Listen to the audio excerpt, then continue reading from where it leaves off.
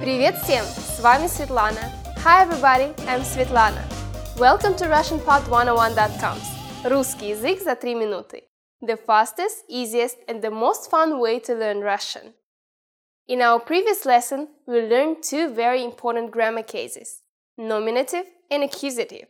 Using them, you're already able to build grammatically correct sentences. In this lesson, we will learn more about accusative case and also learn the personal pronouns in Russian and how they change in accusative case. You ready? Let's get started. We know a lot about accusative case already. Remember how we changed the endings of the nouns?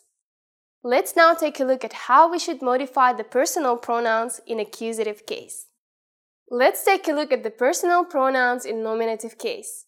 The first and most important one is I. Я. Я Светлана. I'm Svetlana. The next one is you, singular. Ты. Ты ученик. You are a student.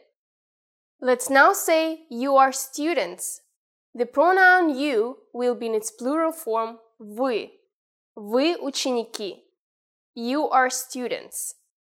The Russian translation for the pronoun he would be он, and for she, она.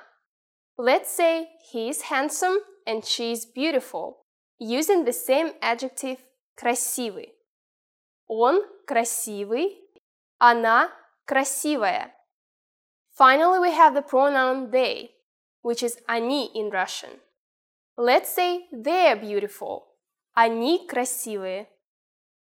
So now we know я, ты, вы, он, она, они. Let's have a look how it will change in accusative case. Я will change to меня.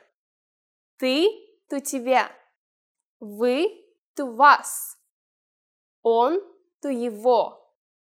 Она to ее. Они to их. Don't be scared. It's very easy. We just need some examples and a little bit of explanation. So all of these pronouns, like nouns in accusative case, indicate to whom or what the subject directs the action. For example, the teacher is questioning me. Учитель спрашивает меня. Who is the teacher questioning? Right, myself. Let's try to say that the teacher is questioning you. You simply substitute the pronoun меня to тебя. Учитель спрашивает тебя. Now let's try other pronouns. Учитель спрашивает вас.